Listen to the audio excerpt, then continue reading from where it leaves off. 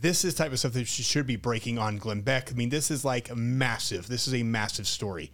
And Lisa's breaking it. I mean, this is crazy what's going on, what she found. Well, and what's crazy is to me, Jason, is that none of these larger outlets want to cover this. And I don't know. I mean, and I applaud you for your bravery for having me on, because this is treason.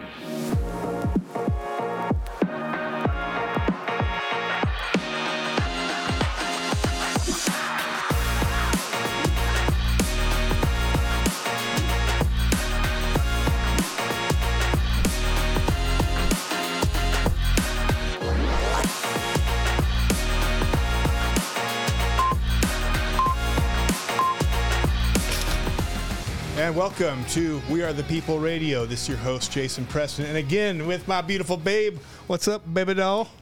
Do I need to give you a title? I'll call your name? Is it the Patriot powder that makes you so lively? It is. And is being hopped up on everything going on in our lives. That's honestly. Alexia Preston, there she is. How you doing? It's good to be here. It's awesome having you. Oh. It's never the same without you. Well, I only come in for the big guns. Well, we got the big guns. So you're seeing this. I have no idea if we're on YouTube or not because our channel's been hacked. It's made for a very frustrating few days. Exciting few days. Exciting, yes. We're pissed off. Well, we're not going to stop. Yes, but we are not stopping. We will find you. So anyways, we probably have a new channel up. I don't know what's going on by the time this thing gets out, but just bottom line, follow us on Rumble, We Are the People UT, and on Instagram. And the best thing, please go to our website and you can find us there. Or if you subscribe to our newsletter, we are going to start pushing everything out on newsletters so that no matter what YouTube and what these people do to hack us, we're going to get our information out to people. And they did try to hack our website too. So freak those guys.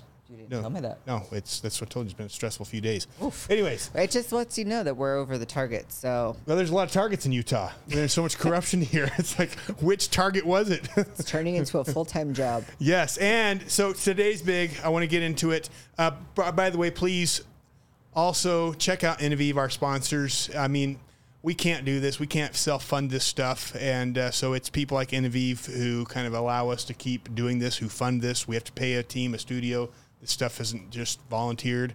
And we really believe in their product. And yeah, we use it. And we were using it way before we even were doing this or needed sponsors. So we used it because we believe in it, because with the water that's going on these days, you should be having your water cleaned. And if you want to help keep the lights on here, please go to the website, donate, buy merch.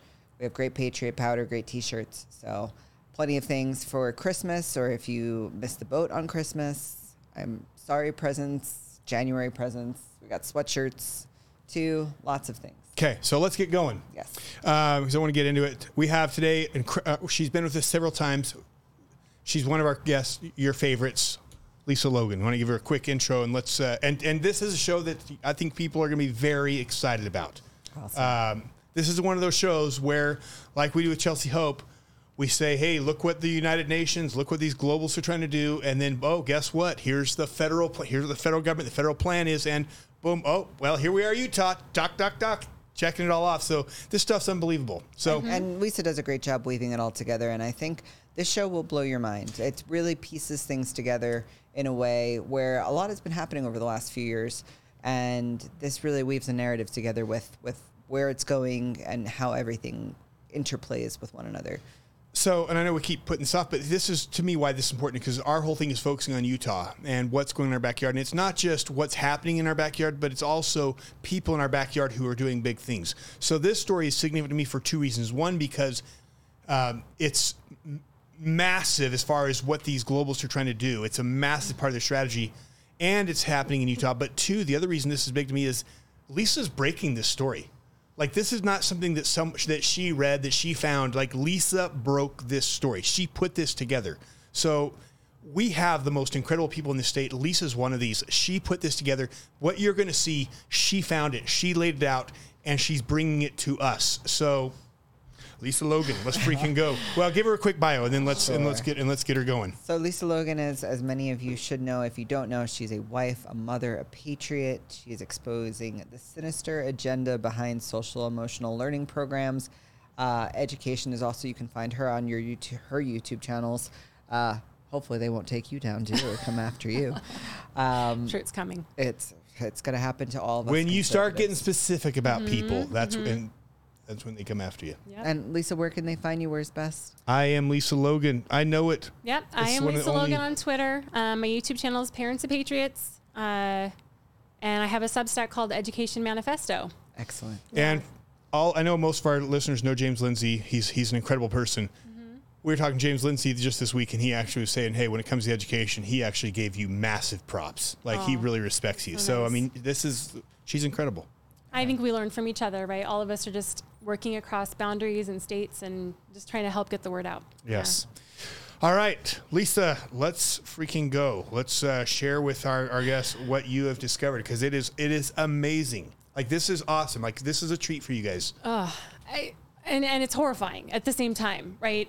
So I don't know how I came across this at first, but this is called the Federal Plan for Equitable Long-Term Recovery and Resilience. And I discovered this coming out of, I'm going to give a short history, right? This was born out of the pandemic. So all these interagency groups were working together. They're like, hey, this is a perfect opportunity with this crisis going on. They were given the task to facilitate the recovery of the nation from the pandemic, as well as the country's resilience for future crises to come.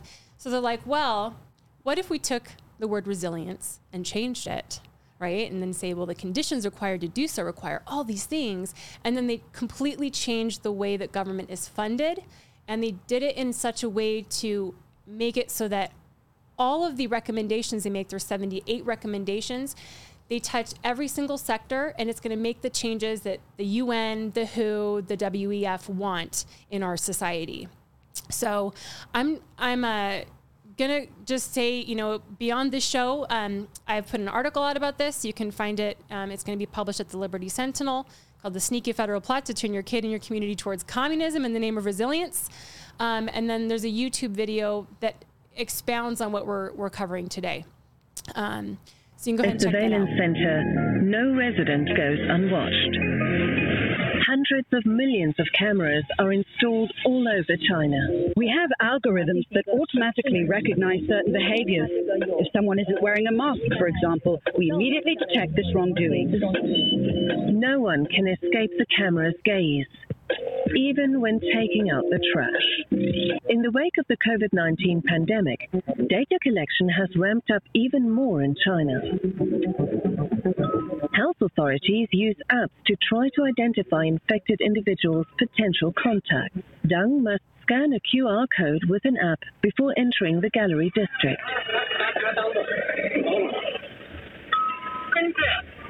His temperature is also taken. The app looks at your health status and can track your journey.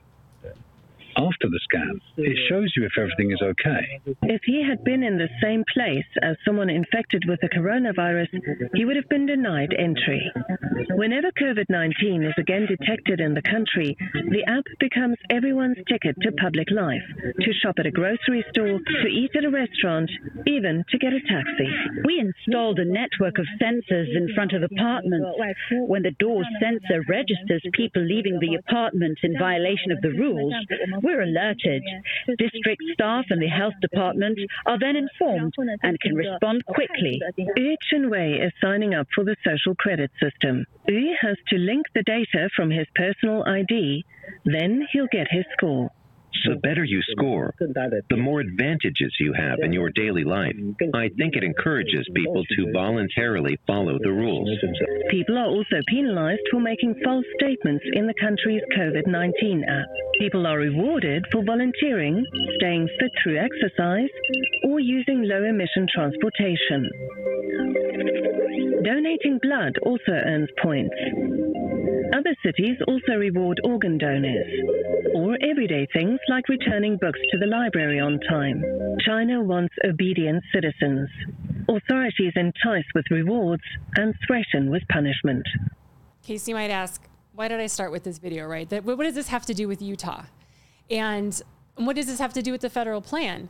Well, starting with the end goal in mind, this is the society that they want, right? That the end goal of of everything that the federal plan does, and you'll see as we talk through the show today, it's to create a surveillance state in every city or town. Because how do you do this in, like, you know, freedom-loving towns in Utah, for instance, right? In rural Utah, who love America and they love their freedom and individualism.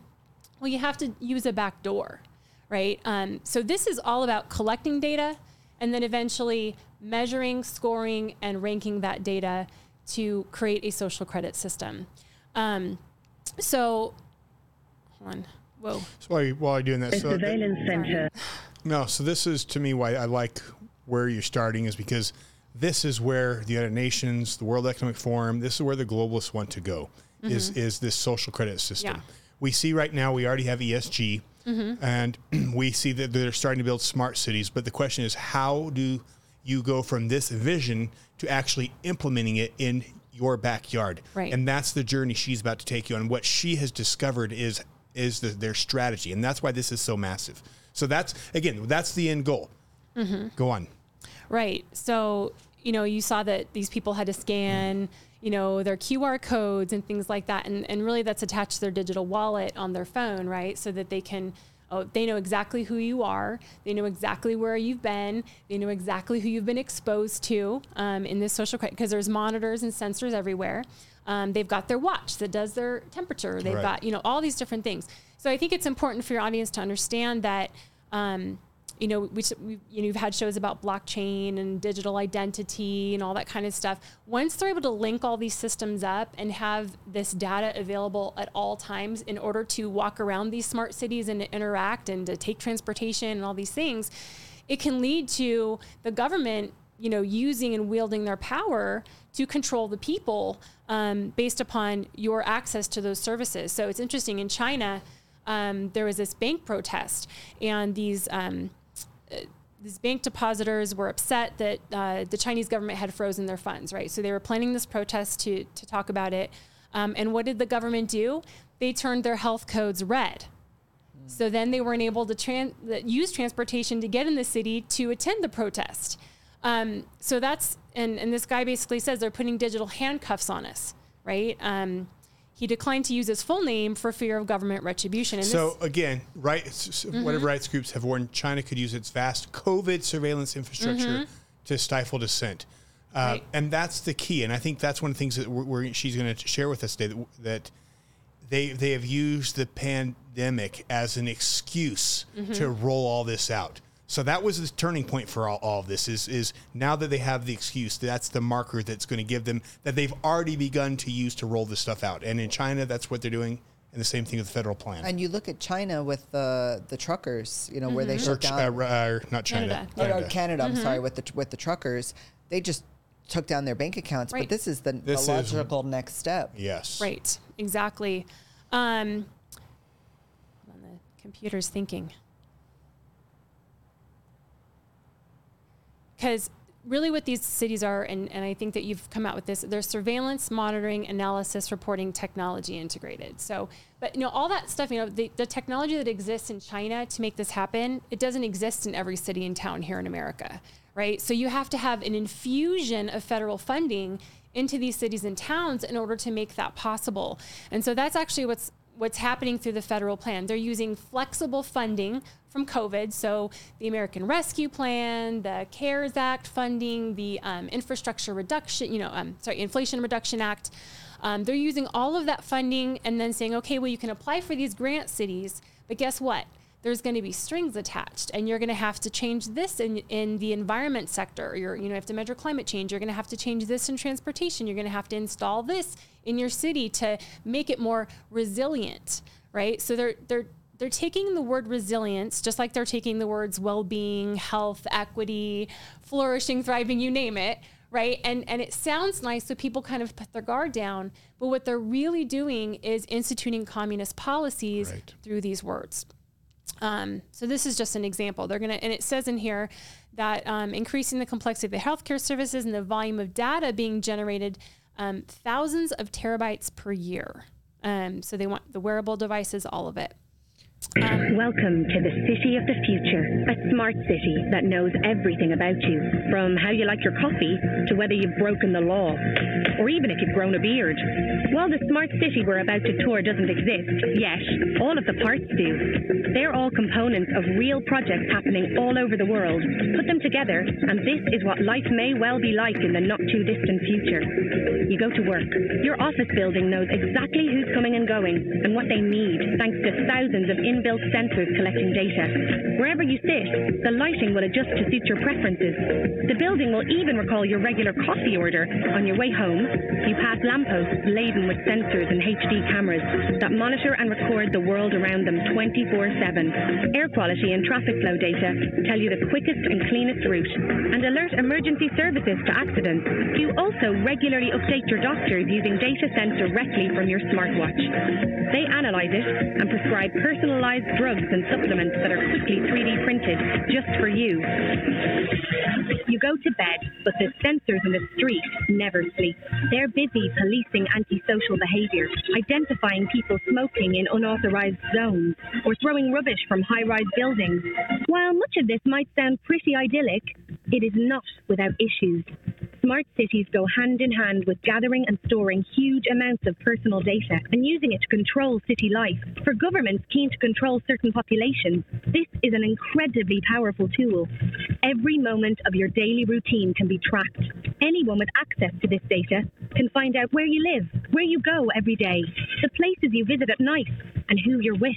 This data can be used by people with far more nefarious aims than making you the perfect soya latte. You could leave your phone at home, but with advanced facial recognition CCTV in the mix, authorities can easily keep tabs on you. In places like Xinjiang in China, where growing a beard can already get you reported, this is a frightening prospect. So, are the benefits of a smart city worth giving up privacy and freedom for? Can governments and corporations be trusted with such huge data sets on all of us? What happens if there's a mistake in the system? Or you want to overthrow the system itself? Yeah. Good question. Good question, especially when we live in a time when the justice system says that the biggest terrorist threat to our country is Christian nationalists, is people who showed up at the January 6th. Sorry. I'm so sorry. No, I mean, yes, that's what people need to think about is what happens when your children say, you know what, this is too much control. And this is not the type of world we want to live in. And all of a sudden they become the terrorist. Mm-hmm. All of a sudden, you know, again, and people need to be thinking about this, where this is going. It's clearly not And to safe. the people, we do get a lot of feedback on the other end. Oh, you're just being paranoid. You know, whether it's the Michael Yon video about the border or what's going on in the state, people that want to hate on this say you're just paranoid. They say this is far-fetched and, you know, we just need to get a realism. I think people don't realize there's legislature for like the lampposts that they put. Yep. That was just this last year. There's Legislation. already legislation in place that actually is paving the way. So for people that say that we're being, you know, extreme or paranoid, we already are laying the groundwork for and that's what she's going to show. Right. And actually, I did find a document when I was searching for all the smart city stuff. There was a document from another country. They literally call those smart street lights Levitt street lights. Oh. Just so you know. Yeah, stay tuned on that one. We've got a massive bomb about to drop on Mike Levitt here pretty soon. So honestly, it'll probably be one of the biggest shows we ever do. Yep. Mike Levitt is looking forward crazy. to it, Jason. So the reason I'm going to play this video is, so what your audience have to understand is that there's been a group of people kind of planning to put health in all policies and using as a lever for change for quite some time now, spanning all the way back to 1978. So there was a thing called the Alma-Ata Declaration, the Ottawa Charter, and recently in 2016, they did the Shanghai Declaration. I'll play the video and then we'll talk about it after, but this has been planned for a really long time. Why is it so important for us to make healthy choices. Because by choosing the healthy option, our lives are more rewarding. Our society is stronger. Our economy is more prosperous. And our development more sustainable. But first, people need to be aware of what the healthy options are, so they can make the healthy choice. Because an informed society knows what is needed to make communities healthier. Governments, joined by civil society, can provide people with the advice of a healthy option. Making more of the power over by 21st century information and communication technology. People also require help to access the healthy option. This means governments across all sectors must offer ways for people to be healthy.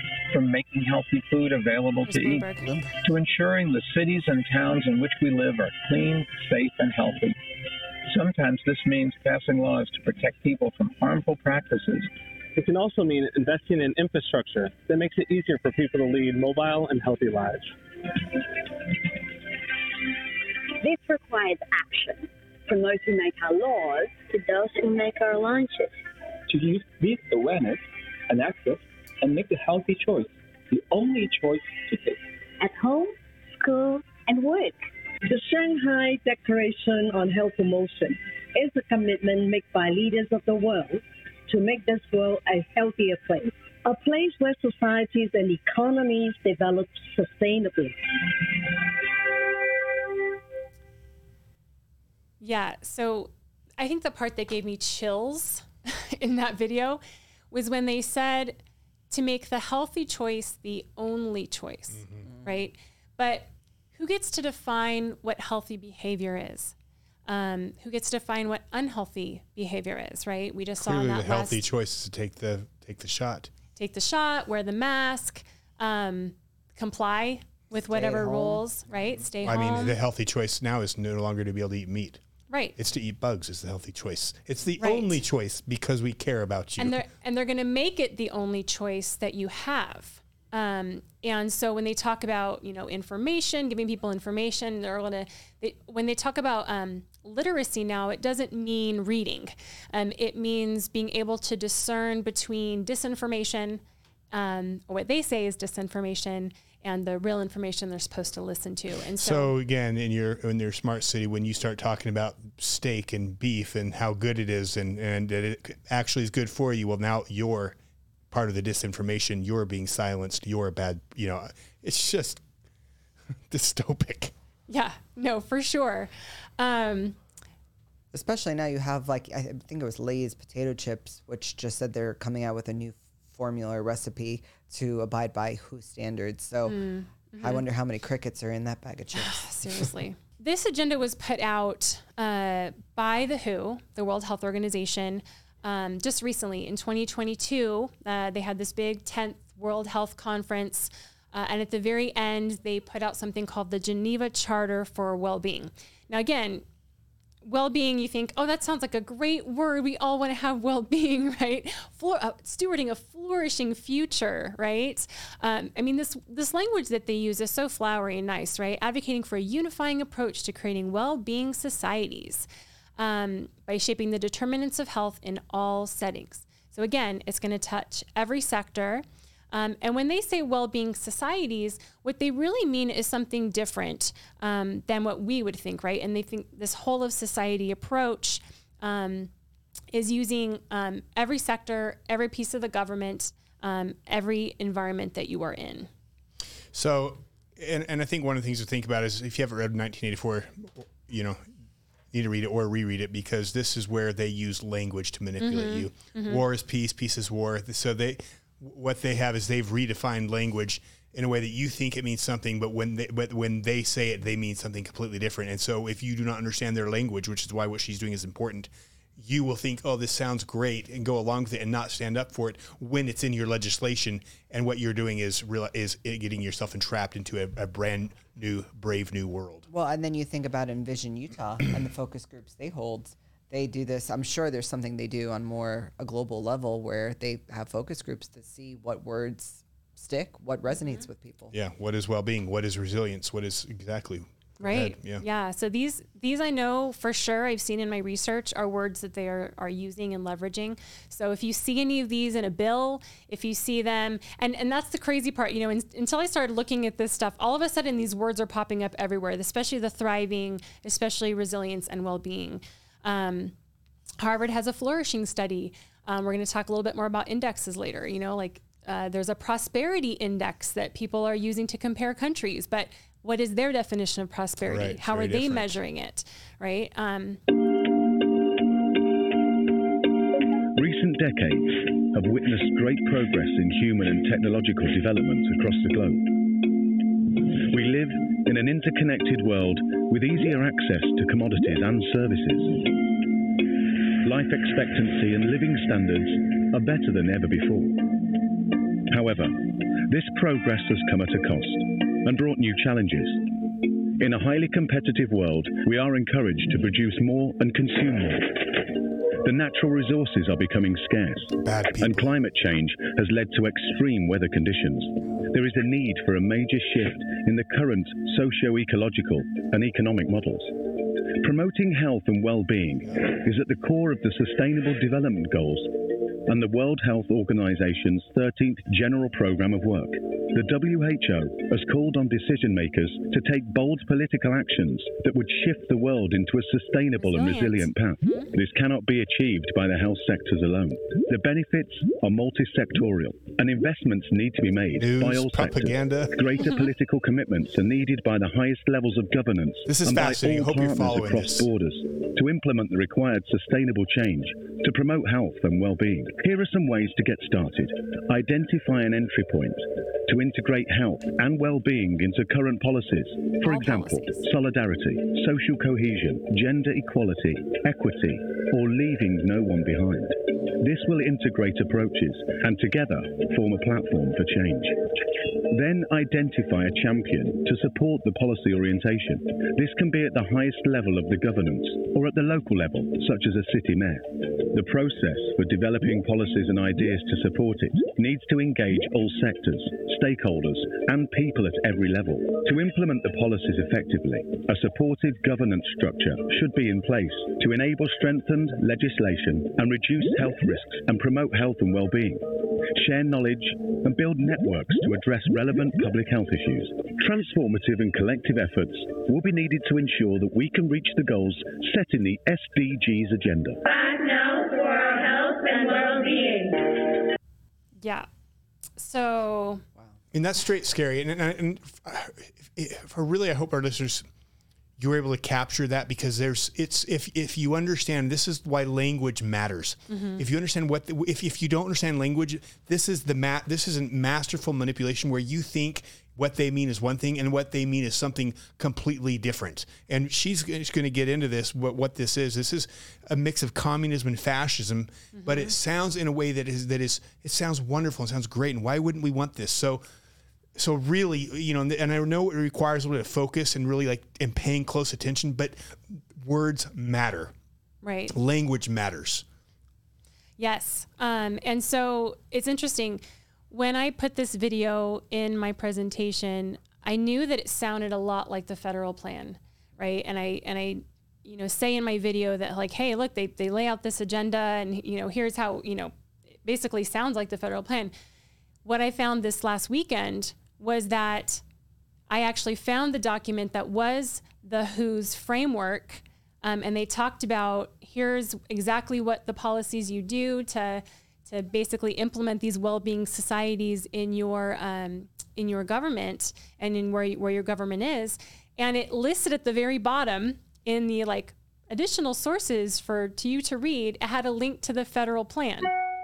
Wow! So this literally is the enactment and putting into place the World Health Organization's Geneva Charter for Wellbeing in the United States through a back door, without anything being signed. You know, people are freaking out about the treaty that we're going to sign that says the WHO can declare a national emergency, and then we just have to follow everything that they say.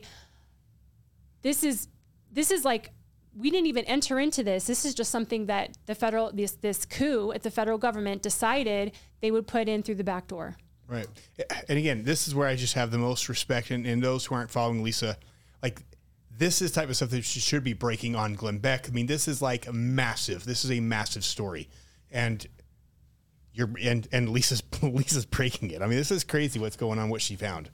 Well, and what's crazy is to me, Jason, is that none of these larger outlets want to cover this. And I don't know. I mean, and I applaud you for your bravery for having me on, because this is treason. They're literally trying to shift our government, we're going to talk about that in a minute, from capitalism to what they call a well-being economy, right? Where we totally shift away from measuring GDP and measure our economic health and resilience by these subjective indicators that will require government control and surveillance. They're literally shifting our economy.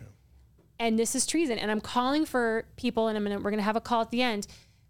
You guys need to contact your representatives in Congress and ask them to do an investigation into the federal plan, the people behind it, what I'm going to tell you about in a minute, and how this came to be, because it's interesting. So, I mean, I'll go through these slides with you, but this, again, started with that interagency work group. They got 35 plus agencies together. It's now been ballooned to 45. That now it's being housed under the Department of Health and Human Services. We'll talk about, you all know who it is. If you know who the Secretary, Assistant Secretary, Rachel Levine, right? That's their champion. Right. So I don't know it's whose champion that would be, but. Right, it's being housed under there. But that's the crazy part, is this video literally told them what to do. And that's what I found when I found that document this weekend, is yes, they did. And so, they found in that video, they said, find an entry point, right? Well-being, leaving no one behind, equity, of course, equity, because we're in the United States, right? This is hugely being manipulated.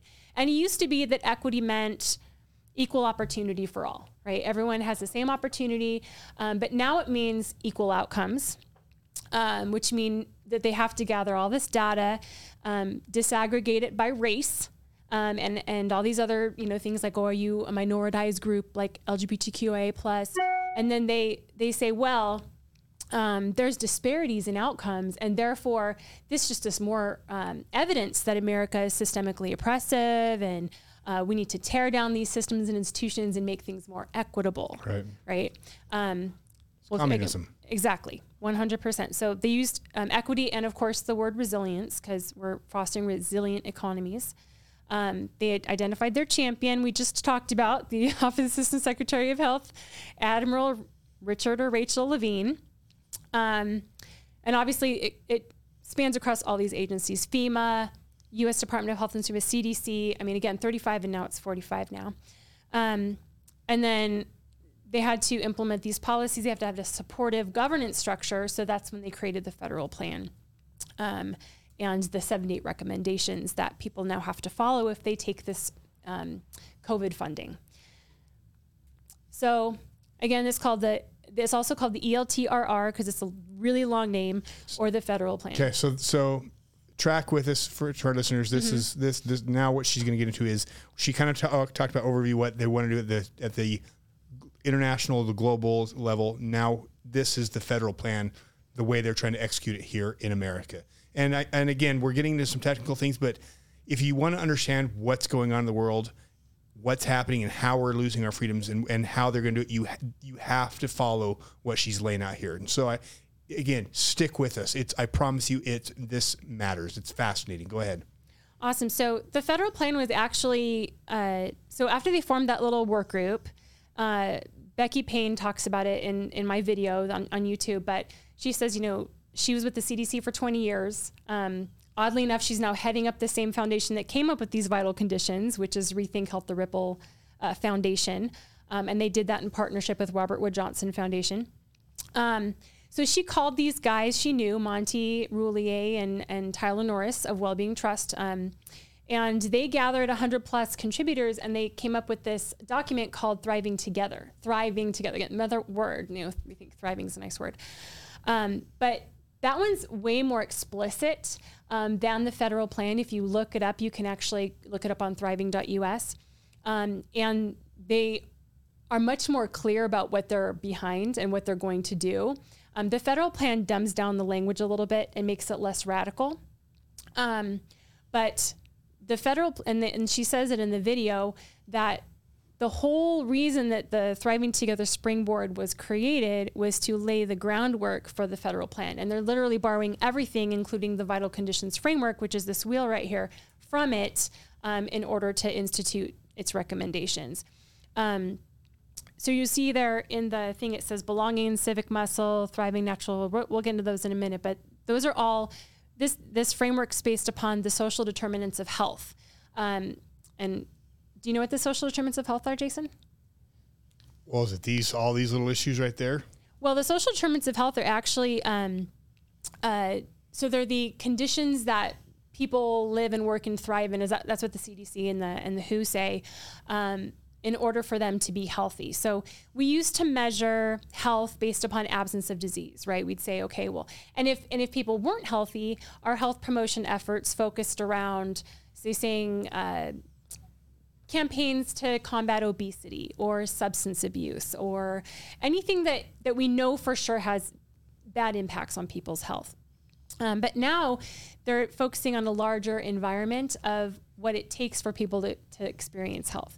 So that means, we need to provide great housing for them, and we need, good transportation and meaningful work and wealth. So these are all belonging and civic muscle. And so these are all going to be ways they're going to put communist policies into every sector. So in other words, they're using the need to make sure everyone has access to good health care to impose basically communist society, because all of these factors, whether it's belonging, whether it's transportation, whether it's, your financial your finances, everything is part of your health. And so because everything's part of your health, therefore the government has found a reason to put their hands in everything. Right. Because they have to promote health, right? Health promotion is now all about all of these things instead of, letting people decide their own individual health choices. So really, these are the Sustainable Development Goals, rebranded. And the problem is, and you and I have talked about this on the show before, Jason, the United Nations believe that the needs of the collective usurp the needs of the individual. And so when we talk about these things, and the type of economy that they want to produce, right now, America's capitalist, right? So we have an economy that's driven by private ownership and supply and demand. And, they used to say that, GDP is great because, and it's not always perfect, right? But if people have wealth, they're able to participate in the economy, right? They're able to buy things, which increases demand and supply. And so when we say we're measuring our economy by GDP, what we're saying is more people have the opportunity to buy goods and experience the benefits that come with that. Whereas in a controlled economy like communism, a central government authority dictates the level of production, right? That's allowable. The prices that may be charged for the goods, the cost of labor, so they can say, hey, business owner, you need to have your minimum wage at it's all these ways, again, that they're just trying to say, well, you need to have a high minimum wage and you need to provide housing and you need to do all these things. Because really what they want is collectivism, right? And to take away our individual freedom and rights so that the government can decide what is healthy and what is a good economy. We had a measurement and learning meeting that begins to apply a racial justice and intergenerational lens to our national measures for well-being and thriving. That truly included a diverse group of people from the grassroots to the grass tops. If you think about the WIN strategic priorities, they really reflect action across this. So advancing racial justice, advancing a shared movement for thriving together, leveraging the springboard that many of you helped to create as a framework, advancing the WIN measures for equitable recovery and resilience, advancing an equitable economy, advancing mental health and well-being, and addressing COVID inequities and resilience in the context of COVID. Leaning into that as a stress test that can help us create a better system, a new system.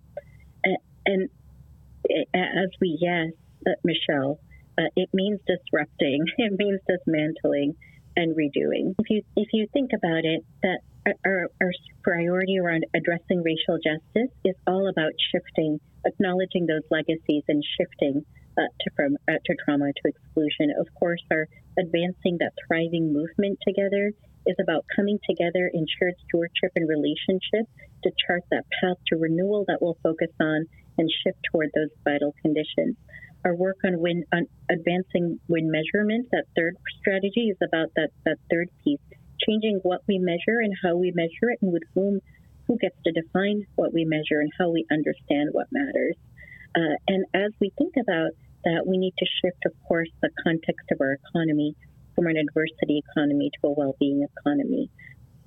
So when she says we need to shift it away from an adversity economy, what do you think she's talking about? Capitalism. Yep. Yeah, well, and that goes right along with what she said, if we need to dismantle the current system. Disrupt, and literally she said dismantle, capitalism. Yep. So, I mean, those who believe in the Constitution, that this what these people are trying to do is literally dismantle our government, right, and our current. Yeah, and that woman that's actually speaking there is Dr. Samova Shaha, and she is was the director of the 100 Million Healthier Lives Initiative, which came up with the new measurement framework that they're using to measure the federal plan, called the WIN measurement framework.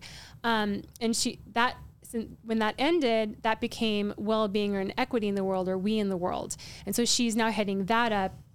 And so, again, I put that quote at the bottom there because it's really about changing what we measure, because right now we measure GDP, how we measure it. We're going to collect data on everything, everywhere, all the time, and who gets to define what we measure and how we understand what matters. And this is already starting to happen with, again, this is what the social credit score is in China, and what we're already seeing with ESG. Right. We're already seeing that shift, and that's really what they're trying to do, is take this to the next level, because this is a huge step forward from where we are now. Right. Or backwards. 100%. And I don't know if if it's the next slide, it just plays automatically. But, so she's a part, and that video was part of the Wellbeing in the Nation Network webinar. And so as you can see here, these are public-private partnerships.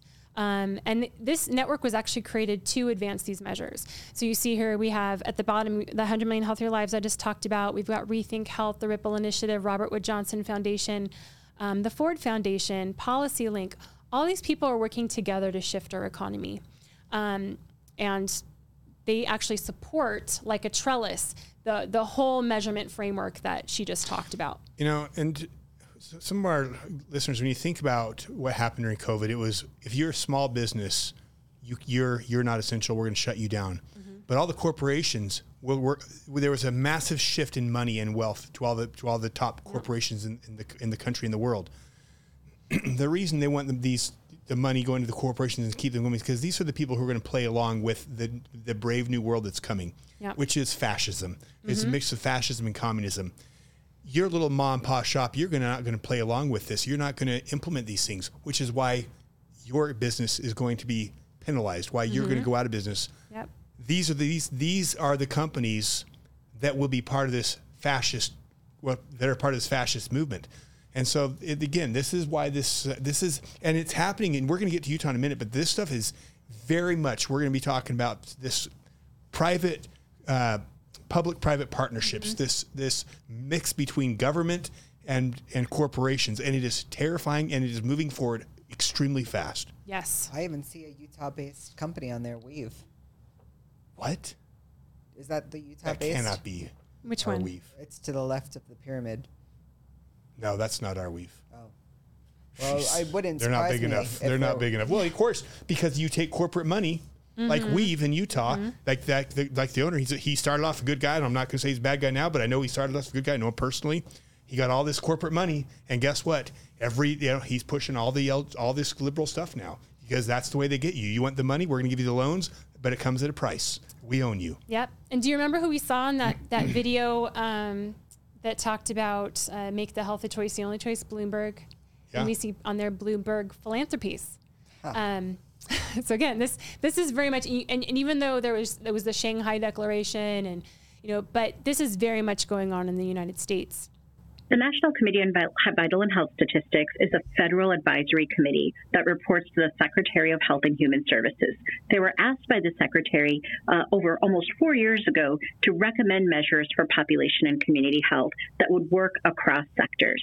They brought together over 100 plus groups across nearly every federal agency and across every sector, and together created a report in January of 2017 that said that in order to measure population and community health, we need to understand what health looks like in a number of different domains that relate to health and the social determinants of health. After that, they transferred the process of developing measures to 100 Billion Healthier Lives, an unprecedented collaboration of change agents that was convened by the Institute for Healthcare Improvement that was already working across sectors in the country and across federal agencies to improve health, well-being, and equity. So how was the framework developed? The National Committee urged us to arrive at measure sets that created a measurement ecosystem. They said that we need a parsimonious set of core measures at the national level, but we also need an expandable menu of measures for use at the local and community level. They asked us to achieve a balance between standard, widely used measures like life expectancy, alongside those that might be promising or currently used in fewer places at this time, or where there may not be yet enough data availability for everyone to be able to use them, but have the potential to really help us learn and move the needle in terms of what creates health, well-being, and equity. An example is a perception of everyday racism, which seems to remove about 5 years from your lifespan if you feel that you are at high levels of everyday discrimination. It seems incredibly promising and interesting. We don't quite have enough data validation for that yet, and we don't have the data availability, but we'd love to see people try that out and see whether it ought to become a measure that we promote to the leading indicator set in a future iteration. Right. So that's the thing that you should understand is that, remember I just told you, she said, we in the world is now continuing these measures. Again, these were created specifically to measure the progress on ELTRR, the federal plan. And so they have that living library, and now states will use that library to actually pull measurement sets from to make their state health needs assessment. So they'll pull the community, and there's a lot of different data gathering entities, right? Universities, like the Gallup polls. Envision Utah does that. Yeah, Pew Research, Envision Utah, you're right, absolutely does that. So they're going to have Kempsey Gardner Institute. Yeah, Kempsey Gardner. Yeah. There's all sorts of federal agencies that share data. There's the census data.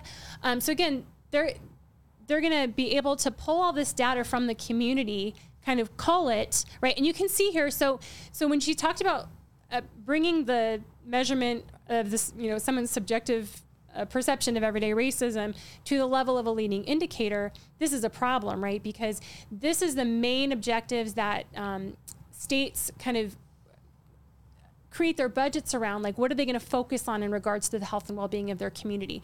So you can see like from 2015 on in red, all these indicators were added. And so now that last one there is the WIN measurement framework. Many of you are probably familiar with this concept, upstream versus downstream, when we think about health, or the idea of prevention and root cause versus treatment. So these are not meant to be mutually exclusive. Many times in the past, state health assessments have focused on disease states, specific health indicators.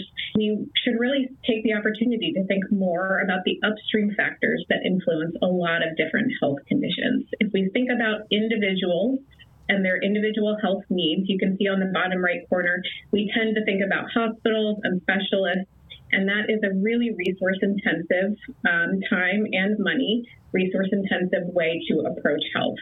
So the state health assessment this go-round is taking the opportunity to think more upstream. And what does that mean? It means that we're going to think about the conditions in communities and our environments that help to promote health and well-being. That said, the state health assessment will include data on both upstream factors as well as specific health indicators. So as we think about these upstream factors, what are they? They're things like environment, housing, nutrition, education, and income. Many of you may be familiar with the story that we often use in public health. to kind of explain this upstream versus downstream scenario. So I'll share that story briefly. Imagine a large river with a high waterfall. At the bottom of this waterfall, hundreds of people are working frantically trying to save those who have fallen into the river and have fallen down the waterfall, many of them drowning.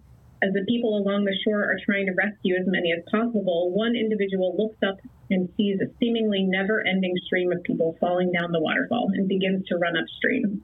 One of the other rescuers hollers, "Where are you going? There are so many people that need help here." To which the man replied, "I'm going upstream to find out why so many people are falling into the river." So as you look further upstream, you notice bridges in various states of repair along the river. Some are strong, made of sturdy components. Others are weak and debilitated, with missing boards or flimsy railings. In the stream parable, we know that certain groups of people are more likely to fall in the river than others. This is an equity issue. They don't fall in because of individual weakness or intrinsic flaws. Rather, they just don't have the privilege that many of us have to live in communities with strong bridges.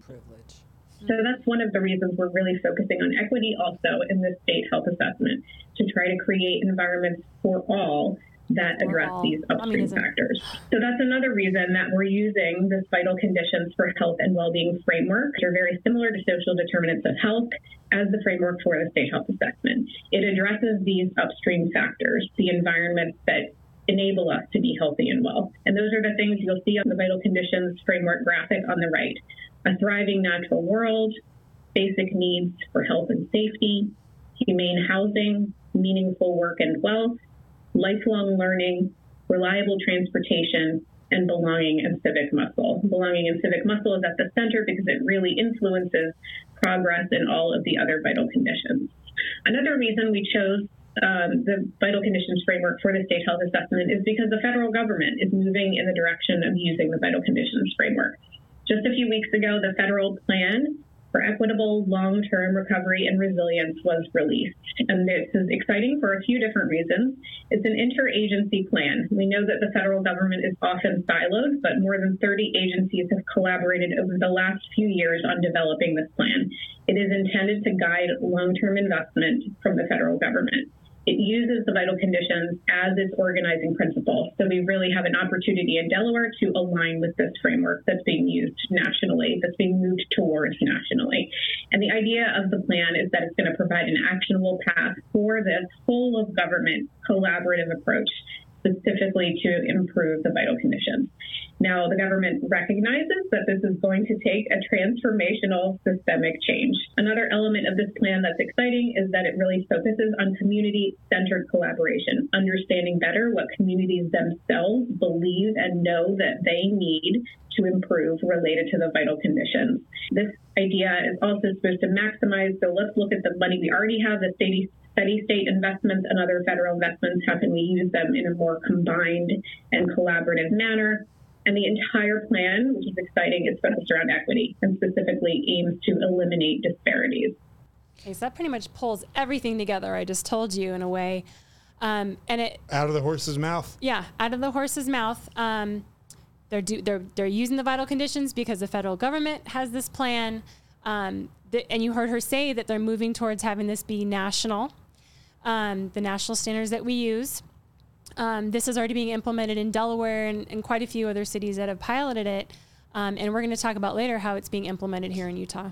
Go ahead, baby. The one thing that I noticed with all these upstream conditions in the wheel that it's glaringly missing is personal responsibility. Yes. That's right. 100%. It feels like the individual is removed from it with no agency to actually take charge of any of those things themselves. So you know where this is naturally heading without any personal responsibility accounting for. Right. And not only, you're absolutely right, Alexia, and it's not only the lack of personal responsibility, but then there's the other side of that, where it is the responsibility of the federal government to pre-distribute resources to make sure that those people are taken care of. So we've moved beyond even equity to now racism.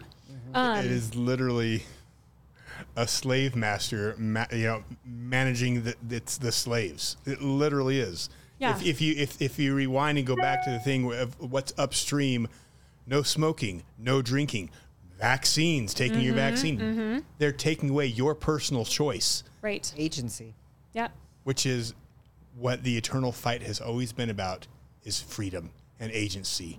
And here you have a federal plan working with corporations to take away your agency under the guise of health and Equity. wellness. And resilience. And resilience. Right, to make the healthy choice the only choice.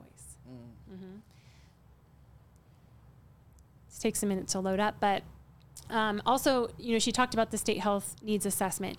So the state health needs assessment, once they gather all that data, and then they measure it and they kind of look at it, that determines what is put in the state health improvement plan. So that is literally then the direction your state's going based upon this data collected and the disparities and all that, and trying to get it equitable. That's how then they create policies that enforce this.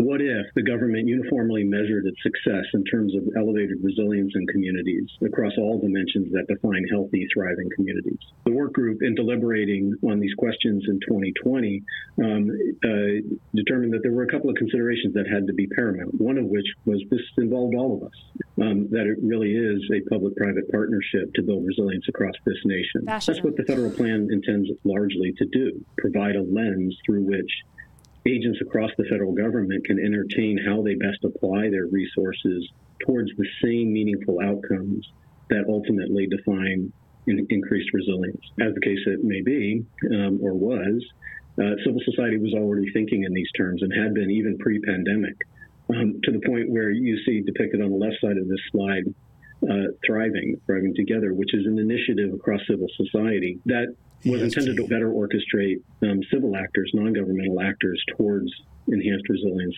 in communities. The federal government's interagency work group working on this effort intended very deliberately to build out the federal plan over the ensuing months and years now in such a way that it could harmonize with that civil society effort. On the right, there's also a nod to the fact that it does very much harmonize with a number of subsequent executive orders and cross-governmental efforts that have occurred in the current administration. The framework for the vital conditions for health and well-being looks to define the actions that can be taken to enhance resilience through these different components that you see here.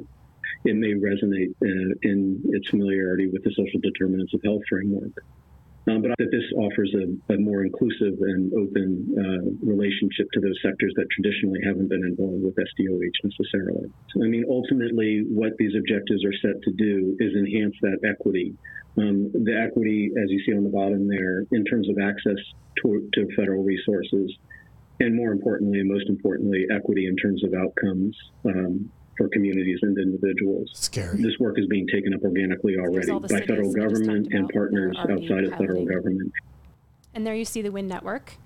The YMCA is participating. It's great. So that was Rear Admiral Reed. He is basically assistant to Admiral Richard or Rachel Dick Levine. Yes. So call a spade a spade. And so he talked about the federal plan's objectives are set to enhance equity, meaning not only access needs to be equitable, but also the expectations of equitable outcomes for all, no exceptions. And they literally say this in their document, thriving for all, no exceptions. So what does this look like, say, in Delaware, these pilot programs? What would that look like in day-to-day life? Well, it's how they collect data and what they prioritize the data that they're collecting, right? So when we talk about this whole lens that they're using, right, it literally preferences people of color just based on the color of their skin. They're going to say, we're going to direct these resources toward communities to have, like in the federal plan, it talks about having increased money towards after-school programs, but only in underserved communities, right? Having access to childcare, right? But only in underserved communities. Equity and outcome is bread lines. Yes. Everybody gets the same amount of food. Yep. Everybody gets the same amount of health care. Yep. You cannot earn more money than the next person. There is no ability to get ahead. You will get what the person next to you gets. Which de-incentivizes work ethic, and that's what communism is. It's there is no getting extra. You cannot go work harder and get ahead. It is you're in the bread line and getting the exact same amount of bread as the same person. This person next to you who is unwilling to do it, lift their finger first. It's slavery. Yeah, this is slavery. Yep, and it It's critical theory. And again, to our guest, this is your country. These people work for you. You've got employees that are hijacking your country, your company, and it's a coup. Yep. And your kids are going to live with the consequences if you don't stand up and do something. Yeah. Yeah, that's why we need everyone to contact That's why this stuff matters. Their congressmen and congresswomen. Pull your head out of your TV, and this stuff matters. It really does. Jason, you're so right. And they talk about all people and places thrive without exception. And they aspire to eliminate long-standing disparities by adapting and coordinating federal resources to address systemic racism. So it's the whole critical race theory narrative that it's been racist from the beginning. It's still racist. They can't get ahead. And I think that's actually offensive to people of color, right? Like, again, it takes away their agency, that they have no control. They just are living in the society that's going to keep them down, right? And so it's the federal government's job to make everything right. And that's what Ibram X. Kendi said. Right? He said, we have to fix past discrimination with present discrimination and future discrimination. And that's what literally this is. The federal plan is. So again, you heard Shimava Saha say that we have to change what we measure, right? So this is the Thriving Together springboard that they talked about the federal plan being based upon. So instead of measuring GDP, they're going to measure all these other things that matter. Well-being and justice goals, living standards, the GERI index, income inequality, climate indices, education indices, just capital rankings, which is just another ESG, impact investments, just transitions, all these different things. They're going to change the way we measure our economy to basically be all of these things. It's taken a pandemic to help us realize just how sick our world has become. We've been slaves to materialism, building our personal empires and countries' economies. We convinced ourselves that life was great. We ignored the cost to ourselves, other people, and our planet. Capitalism is horrible. When COVID-19 arrived, it forced us to stop. We had time to question our way of life. If while we were locked up. Could we have been better prepared? We've realized we can't go on as before. How can we say our economies are thriving when the cost to our societies is so high? There is a way out of this, and we all have a part to play. Countries should be measuring their success by the well-being of their people and the environment they live in, not just by deals and trade, the profits made on products that are threatening our world and our own survival. We need to stop pursuing the same old self-destructive priorities and create conditions for people to live better lives. Government control. Health should be factored into everything, both globally and locally. Some countries are already getting this right. Bhutan has a gross national happiness index, where indicators such as living standards, community vitality, and psychological well-being drive a more meaningful and sustainable way of life. New Zealand has a well-being budget, which uses human health, safety, and flourishing to assess the success of its policies. The UAE's happiness agenda ensures the government prioritizes happiness. Communism will make you happy. While the government and other modern countries have adopted a health in all policies approach. But more of us need to come together and hold each other accountable to promote better living and turning it into real action to transform our lives. There's the promise. COVID-19 has cost the world dear, but it's also given us a chance to change the path that we're on and create the future we want. Give up your freedom. You'll be happy. You'll be great. So that was a World Health Organization video. Doesn't it sound a lot like those indices we just talked about? Yeah. Weird. So that is basically what, I mean, they used COVID as a way to get health in all policies. Again, never let a crisis go to waste, right? It was a perfect opportunity. And you heard her talk about all these different indices that other countries measure. And there's actually a well-being economy government alliance that spurs out of the Wellbeing in the Nation network that I showed you. And they use these indices or are trying to force. So Canada's a part of it now, New Zealand, and now they have a well-being budget, right? So taxpayer funded, I assume. Yeah, well, yeah, exactly. They're using the funding from the governments to say, well, we have a well-being initiative that you have to follow. So all your budget items, people who are submitting their budget items in the Congress and governments there have to conform to those. They have to say how it promotes the well-being of society, right, according to their standards.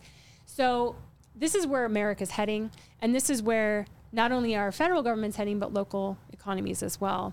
And what they're going to do is that all that data that they gather, they're going to measure by all these different indexes, again, that sound really nice. The prosperity index, they're actually involved in ARC, which is interesting to me. That's scary. Yes, so they have a thing I told you where they measure nations against each other. They're using these information called the Cantrell ladder. The school health index, the CDC is using to push the WISC model in schools. When we talked about the whole school, whole community, whole child model, well, they're going to create community schools, and all of this is baked in. In fact, the opportunity index is started by the Forum for Youth Investment, who were part of the whole child design policy that I said was going to use that whole framework to push community schools into education. So all these, again, these are all the ways they're measuring data. Again, they're disaggregating it by race and other demographics, and then they're going to use it to control us through communofascism and enact distributive justice. So again, I talked already about how this is being done through federal government money. And so it's interesting. Jason challenged me to find out how this was going on in Utah. And I knew that they were using COVID money, but I didn't know how until he told me, well, and I was like, well, I can maybe try to figure this out. So I looked it up, and it turns out there's this thing called the U.S. Economic Development Administration. Now they are using their Economic Adjustment Assistant Program to funnel this money into various localities. So in order to do that, you have to apply for these grants. They have certain investment priorities that they say are important to them. Equity. Oh, look, number 2, recovery and resilience. They have to build economic resilience and long-term recovery from economic shocks like those experienced by coal and power plant communities or other communities impacted by the decline of important industry or natural disaster. They may benefit from economic diversification-focused resilience. So it's interesting when we talk about this next coalition that's involved in this in Utah, one of the recommendations that they had was to diversify their energy. Oh, because they want to bring in green energy, right? So all of these recommendations that they make through the federal plan actually accomplish the World Health Organization's, World Economic Forum's, and UN's agenda.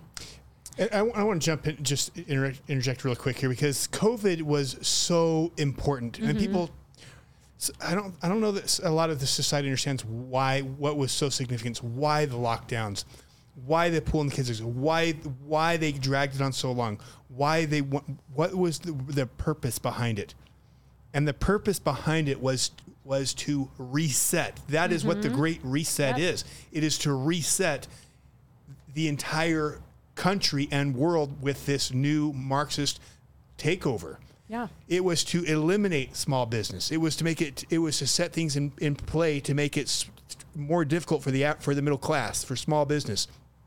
It is make it more difficult for home ownership. Look at, why do you think it's so expensive for your children to have a home now? The ability to own a home has disappeared.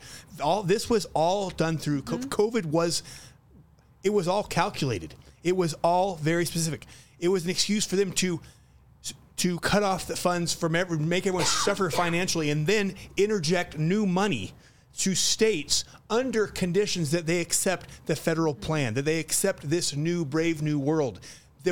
Everyone hears, Build Back Better, which is this plan. This is part of Build Back Better, the Great Reset. And it's happening now. The framework is happening right now under your nose.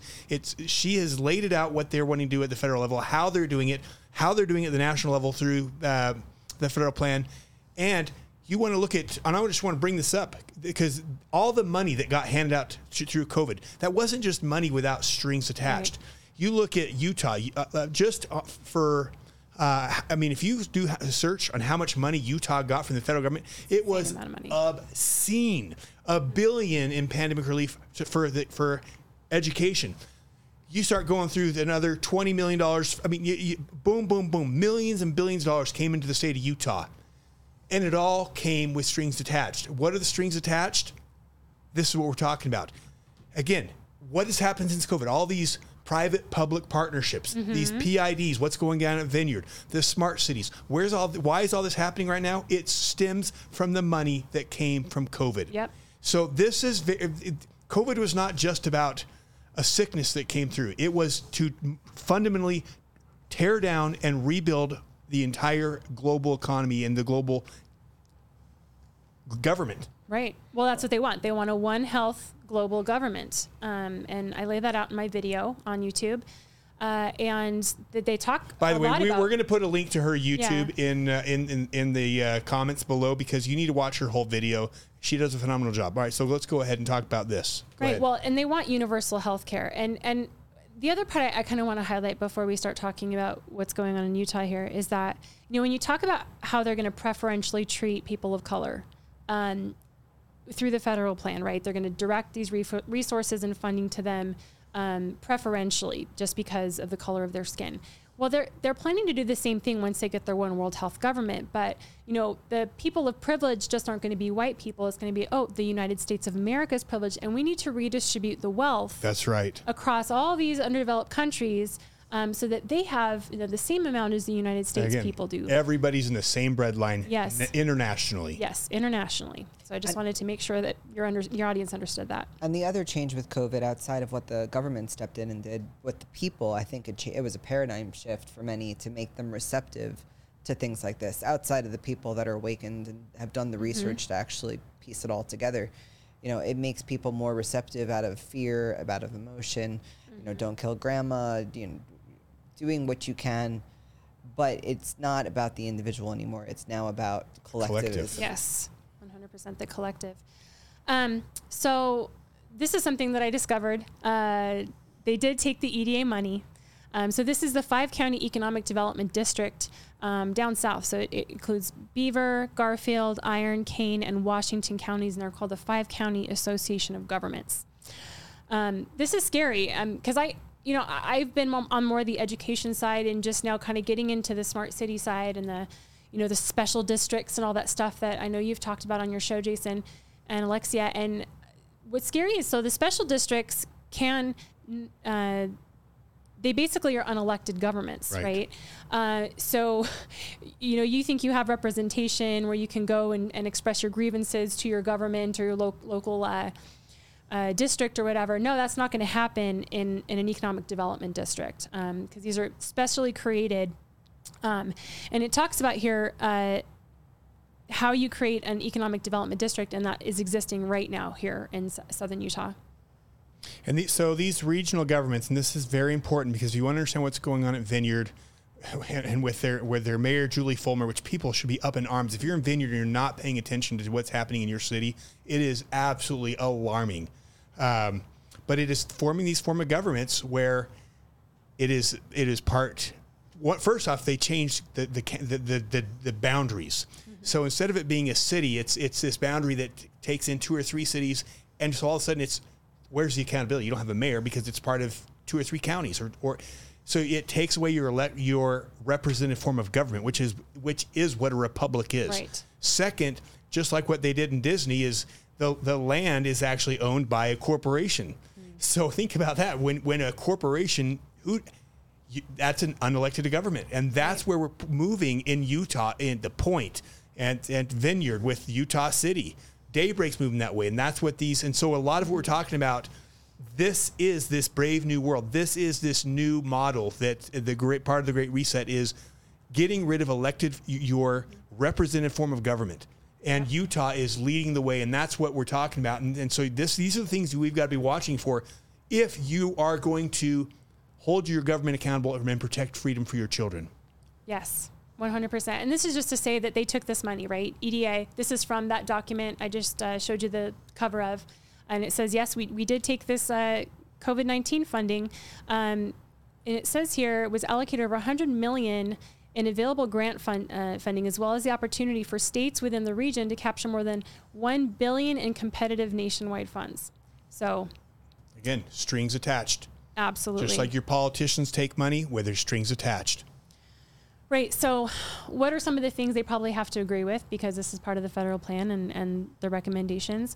Well, as a part of the lifelong learning plank, they might have to allow the use of cross-agency federal funds to increase access to enrichment experiences in and outside of schools for under-resourced communities that historically have been marginalized. And I would ask your audience to go take a look at these recommendations. Integrate, here we go. here's the stuff that I've been exposing for 2.5 years now. Increase incentives for schools to adopt and integrate whole system social, emotional, and behavioral approaches, and to recommend staffing ratios of students to train school nurses and behavioral health professionals. This is how they're going to implement those community schools and require that your kid gets mental health services at school, even if they haven't been diagnosed with anything, because every child is at risk and they all need their needs met. Right. This will touch basic health needs and safety. And this is where the student belongs to the state, not the parent. This is crazy stuff. It's crucial. Parents that people understand. Right. Because if those community schools come into play, and I know I've talked about this on your show before, they can offer all sorts of services to kids. Pelvic exams. I mean, Kelly Ski on Twitter has done great work of this, at Kelly SKE, exposing this. There's like a Denver health clinic, and they can get birth control pills at school. They can be referred off campus to Planned Parenthood. They literally, what they're trying to do is remove parental consent for these procedures so that kids can decide to go to school and be like, oh yeah, I just want to get a vaccine today, but I don't need my parent to sign off on it. I want to change my gender. Yeah, I want to change my gender. I want to go on hormone blockers, right? So they'll remove parental consent and then say the parents are dangerous to the child for not allowing those kinds of things. For a thriving natural world, this brings in SDG 11, which is all about creating those smart cities. If you just read those recommendations, almost every single one of them, that's what's coming. Basic needs for health and safety. This one kind of scares me. So if you do read the recommendations, there on the right-hand side there, you'll see fresh air, sexuality and reproductive health, and sufficient sleep. And those have stars next to them. Well, these are all things they did not cover in the federal plan yet. And the basic needs for health and safety definition says freedom from trauma, violence, addiction, and crime, fresh air, nutritious food, safe drinking water, I need my glasses, routine care for physical and mental health, routine physical activity, safe, satisfying sexuality and reproduction, and sufficient sleep. So while these recommendations here might not sound so bad, what are they going to bring in when they have recommendations for sexuality and reproductive health? Right? But they say invest in the development of collaborative networks, extending from education settings, for instance, Head Start, childcare, and schools. Exactly, you're not going to own your child, to respond to social, emotional, and physical needs of children and their families. So they want from cradle to grave government intervention into people's lives. So that's trauma-informed care and funding policies, culturally responsive whole person teaching. So they'll have to bring in CRT in order to meet the basic needs of those kids that are from marginalized groups, et cetera, et cetera. So I know it's a long show, but I kind of want the key points to take with you here. There's a coup going on at the federal government, and they're basically instituting communism under the guise of health promotion and resilience. It's racist what they're doing, right? They're targeting federal funding based on color of skin. This goes against Title VI of the Civil Rights Act, and they need to be called out for that as well. And also, the goal of all of these policies is data collection and moving our economy towards communism, and a one world health government where you're going to be surveilled. You're going to have all these this data collected on you. You're going to have a score, just like we do with social emotional learning, right? We score people's behaviors and attitudes toward different things. Are you empathetic enough? Are you compassionate enough? Do you follow the rules? What the government says? Hey, wear your mask. Don't go outside. That woman talked about having cameras outside people's places of living so that they could tell if they left, and then they could and then what's going to happen? Your health code is going to turn red. You're not going to be able to travel. You're not going to be able to use any of the services in the city. And I just gave you all of the evidence that this is in your backyard. It's in your backyard. It's not just at your door. Communism is just at your door. It is like standing in front of you, waiting for you to do nothing. And that's why I'm saying you have to contact your representatives in Congress and say, listen, this is communism. This is treason. I want you to investigate this. I want you to get to the bottom of this. And we cannot let it happen here. We can't. Yeah. Here's the thing that's on my mind right now. Yeah, Vineyard's on my mind. What is it? 24 hours before City Council, Julie Fulmer, they elected they got two great people on City Council, Jake Holdaway and Sarah, who are conservative and who are going to push back against this Utah City and these PIDs and this exact stuff they're trying to do down there in Vineyard. So what does she do before they get elected or get take their seats? She tries to pass a bill that says that the mayor has the ability to override the city council.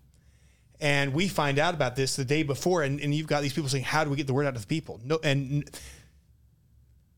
this is crazy. This is going on in our backyard. This is crazy going on in Vineyard. If you're in Vineyard, I mean, this is not just Vineyard, but if you're in Vineyard, you are in a straight takeover. You have got to figure out what's going on, and you've got to stand up.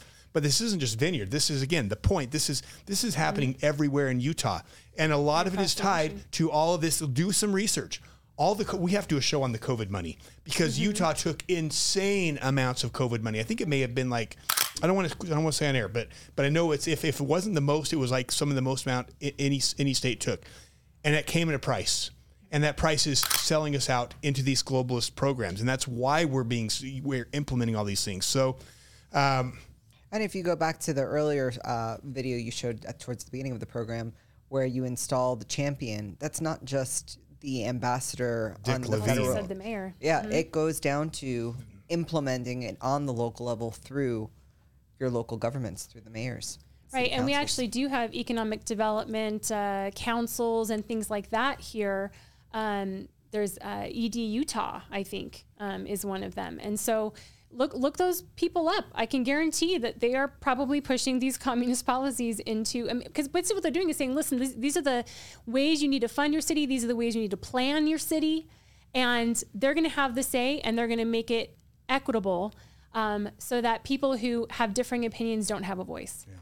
So they understand the importance of attacking this at the local level, but that's where we have to fight. And that's why we tell people, stop getting lost in the weeds at DC. I mean, how much influence do you have in DC? Not that DC doesn't matter, but DC has become so corrupted. When you have a federal government that is calling you, people who watch this show, and us, the biggest threats to this country, that we're the terrorists, that tells you who the enemy is, and the enemy is them. We can fight it at the state level. This is where we have to be fighting. We have to get involved with our city councils. We have to get involved with our state reps. And I'll tell you, here's the cool thing. You've got some state reps that just have no idea what's going on. And some of them have been calling us and saying, we're not a part of this. We didn't know. And the reason they're calling us is because you're calling them. So, what an absolute blessing to have Lisa Logan in your backyard breaking this. This is a national story, and it will go national because this is massive. But you have a role to play, and that's call your state rep. That is share this with your neighbors. Yes. This is information warfare. They understand it, which is why they use the media, which is why they use Hollywood to push propaganda, and it's why they're shutting us down and trying to wreak havoc on our lives. But here's the cool thing. Maybe silence us. They can't silence everybody. And that's why we need more people speaking up, not less. We need more voices. We need more people standing up and getting involved in information warfare. And we're not asking you to do the research. We have such incredible people like Lisa and Chelsea and all the incredible people that do the research for you. We're not asking you to do anything other than share and act. Yeah. And if you're Tilla's research, do it. Get into the fight. You and God know why you're here, but you're here for a reason, and nothing matters more than freedom. Nothing. This has been the eternal fight, because you lose freedom, and I will tell you, life becomes you will give up it, pay any price to get it back, any price. So it's better to fight for it now than wait to lose it. Anyways, we're going to wrap up. It's been a long show. God bless you, Lisa Logan. Follow her on Twitter. I am Lisa Logan. We'll put the link to her show where she broke this down in the notes, and support Lisa. And to our guest, please, thank you for sharing. Thank you for helping us get this out. Thank you for your support. And take a deep breath. ID22. What an amazing time to be alive. Honestly, what an amazing time to be alive, and what a more amazing time to be awake, to see all this stuff happening. And even better, how awesome is it that we get to play a role? We're not sitting here, zombies. We're actually able to shift and be a part of God's army in fighting his fight. And that's what this is. So anyways, God bless you guys. God bless America. And Man, God bless Utah. We sure need it. This state's out of control. Yes. So thank you guys, and thanks for watching.